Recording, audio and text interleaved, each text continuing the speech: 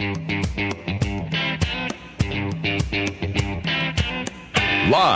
from the heartland and the crossroads of America, it's Tony Katz Today. Coronavirus affects everything going on in America right now. It affects cultures with movies opening up on Netflix the same day they're supposed to open in theaters. Small business with restaurants, bars, and gyms being forced to close, trying to scramble to figure out their curbside service, their to-go service, if they didn't normally already have something, never mind paring down staffs and letting people go. It's affecting the markets. The market was down 3,000 points yesterday, was up at the start of trading. Who knows where it's going to end? Nobody's looking at their 401k right now. Economy, markets, your retirement, that all affects an election. Meanwhile, the Ohio primary got moved to June, which could have a serious effect on the Democrats and their moves towards Milwaukee and choosing a nominee. Does it give Bernie Sanders some level of relief? Tony Katz Today. 833-GOT-TONY, 833-468-8669. There's a lot to get into. Dana Perino is there at Fox News, the daily briefing at 2 p.m., and, of course, the 5 at 5 p.m. Former White House press secretary joins us right now. And I don't want to get into with you White House response, although I'm happy to talk about it, but rather the conversation of White House messaging, something that you know intimately, something that you've dealt with. And one of the conversations going around is that President Trump has delivered one message while the task force has delivered other messages. The White House messaging in a situation like this, different than even some of the serious calamities you dealt with in your time there. Is this messaging been problematic, par for the course, or above average? Oh, gosh, Tony, I am reluctant to criticize because I'm not there. I think one of the things I've always done is refrain from criticizing even the Obama communicators because when you're on the outside looking in, even though I had a background there, the one thing I definitely know is that I don't have all the information. Like I don't know what it was like inside. I don't know what kind of information they were getting, what the intel was telling them or not telling them. I do think that the response was uneven at best, and Americans are hopeful and optimistic people, and we also are. We have this wonderful border system, 2 oceans on our coast, a wonderful neighbor to our north, a decent neighbor to our south, though, of course, we have the immigration problem because people want to come live here because we have the best country. But in a world of globalization where people are traveling and we have a global economy, and when we saw what was happening in Wuhan, and they literally shut a city of 11 million people down. Now, that's the size of Manhattan on a day of work. That's how many people. They literally could not go anywhere for 6 weeks. And you think about how that will affect people. We're just in the beginning stages of that now. It's very disorienting. I'll tell you, I think that the White House has gotten its act together very well. I think that the appointment of Vice President Pence to lead the task force has been a steady hand. And I know this, the staff is working tirelessly. I did touch base with somebody on Vice President Pence's staff that I worked with in the Bush administration. And all I said was, I'm praying for your well-being, and I thank you for working so hard because, everybody, we're all humans, and we're all trying our best. And we're dealing with a scientific nightmare, a scientific terrorist. And we don't quite know what we should be doing about it. And I think that when Dr. Fauci said, if it feels like you're overreacting, you're probably doing the right thing. And that's kind of hard for us to think about, but that's where I am this morning. Those were the words from Dr. Anthony Fauci just the other day, talking to Dana Perino, the Daily Briefing on Fox News, on Twitter at Dana Perino, Perino. Oh, but I lost a bet last week, so I haven't been on Twitter for a week. Is that right? Did you not? No, yeah. I bet Chris Stirewalt on our podcast, the I'll Tell You What podcast, on the day Bernie Sanders was going to make an announcement from his campaign. This is last Wednesday, and I'd had a tip that Bernie Sanders was going to drop out. I believe that Bernie Sanders should drop out. And while we were doing the podcast, I see the setup for Bernie Sanders' speech in Burlington, Vermont. This was kind of the first day of major social distancing for the campaigns. And I looked at that backdrop. I was like, he's definitely getting out. And Chris Stirewalt and I made a bet because he said he wasn't. And the bet was that if I lost, I had to delete Twitter off my phone for a week. Well, you should have called me because I would have told you. True believers never disappear. Well, I actually had texted Donna Brazil earlier, and I said, hey, is Bernie Sanders going to drop out? That's what I'm hearing. And she said, Dana, he's never going to drop out. He has to be beaten out. And I think she was right. I should have listened to her.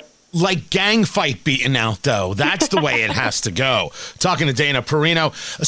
I'll get to 2020 and we'll get to media reactions in a bit. You have the Ohio primary that's been postponed. You still have Arizona and Florida going on today. It really is now third-hand news or third-level news when we talk about the news story. This should be enough for Joe Biden to put Bernie Sanders away, yet this might actually work out to Bernie Sanders' favor to try and figure out how to at least stay in to create the contested convention in Milwaukee. I just think that he does. It's so selfish on his part for the Democrats. I mean, look, he's not even a Democrat. And he had 4 years to try to convince people that his way was better, but he kept his base. Now, there's something to be said for that. I understand that he has a strong, small base of support, and they are passionate. But he hasn't convinced anybody else. And in every state that's voted so far, he's been rejected, except for like 2. And in fact, Joe Biden just won Washington State, it was announced last night. So, so eventually he wins 5 Bernie of the Sanders states. will leave the race at some point, and even if it does come down to it at a contested convention. But I got to tell you, Tony, doesn't it feel like we're looking way too far ahead? I mean, we're in the middle of a major public health crisis that we've never dealt with before. In the middle of an election year, feels very shaky to me. Which part feels shaky to you? That I think that, when you ask people on a day like today where you have many folks voting to go to their polling stations, even though they're supposed to be 6 feet apart or you're not supposed to leave your home, and then you have Ohio postponing, I just think we're in uncharted waters. We don't know what's coming. Well, I don't disagree with that, but there was a conversation about whether or not the election would be postponed, and I don't think so. We had elections during World Wars, so I think we can handle it. Yeah, I exactly the point that I think that the governor of Ohio, Mike DeWine, is engaged in a bit of reactionary here. And I'm not saying I'm not one of the anti-science people on coronavirus. I understand social distancing. The concepts of flattening the curve make perfect sense as to not overwhelming the medical system. And it's so interesting that people were still trying to hit that point home. This isn't about, oh my gosh, coronavirus is definitely going to kill you. No, this is about eliminating the peaks to keep those healthcare workers ahead of the situation. But you're right about the selfishness of Bernie Sanders. He's a true believer, and he's not about to change. That doesn't change the fact that you could get to Milwaukee for whatever that convention might now look like, depending on where coronavirus goes from here, and realize that Bernie Sanders has delegates. Joe Biden doesn't have the 1,991 delegates. The Democrats are going to have to make some new rule that says most delegates wins. We're done here. Otherwise, you will get to a second ballot. Yep. I think that's right. I think you're absolutely right. Plus, I also think, Americans are so amazing, and they're innovative, and they figure things out. And Washington State, and I believe Colorado, are all mail-in ballots for their primaries. And I don't know about their general elections. I don't know about their rules. But, we can do that. Everybody could do that if they wanted. Some states, at least localities, in Seattle, I believe, they allow mobile voting. And they've accepted the risk on the cyber issues, but maybe they figured it out, all the smart tech people up there. So I think that you'll see some innovation that'll help us deal with that. I think the census, though, could be something that might be postponed. That would be a different subject for sure. In the summertime, super important, or this time of year, people knocking on doors. Well, that's not going to be happening. Yeah, because no one's going to answer the door. Talking to Dana Perino. That podcast, by the way, I'll tell you what, you can get at radio.foxnews.com, her and Chris Stirewalt. Before I let you go, we've been watching, as much as we've been watching the reports on the science of coronavirus, we've been watching media reaction of coronavirus. Some people who simply did not want to accept the fact that this could be problematic, and other people who were absolutely ideological in trying to push this as a Trump is going to get us all killed. He's anti-science. Pence is anti-science. He wants to pray it all away. The things that we have heard. That's so have you seen a turn in Trump. accountability from the press? Mm-hmm.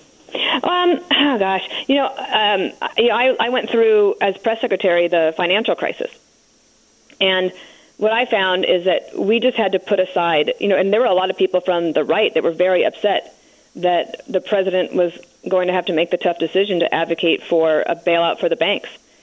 But his position from a leadership position was, but what if we don't? And then because his advisor said it could be worse than the Great Depression. It's like, well, we shouldn't do that. And, the banks paid everything back. And it was a horrible decision to have to make to bail out Wall Street. That was disgusting. This is a very different situation. Our banks are solid right now. What isn't solid is that I just saw it from the Marist poll. 1 in 5 Americans announced that they were either fired or their hours were drastically reduced in the last week. And we have got to think about how to help them. Think about people who are in the gig economy, right, that are not a part of a company. Maybe they pay for their own health insurance, et cetera. And all these workers that work for tips, or maybe they have a cash business. This is really, really serious. And so we're going to focus on that on the Daily Briefing today. I have Mohamed El-Arian coming on the show to talk about financial impacts and what we should be prepared to do to help people. Dana Perino, Fox News catcher, the Daily Briefing at 2 p.m., the 5 at 5 p.m., and the podcast, I'll Tell You What. You can get that at radio.foxnews.com. Dana, good to talk to you. Glad you had the time, and we'll catch up with you soon. Thank you. Take care. Much more to get to, the numbers, the data. I'm Tony Katz.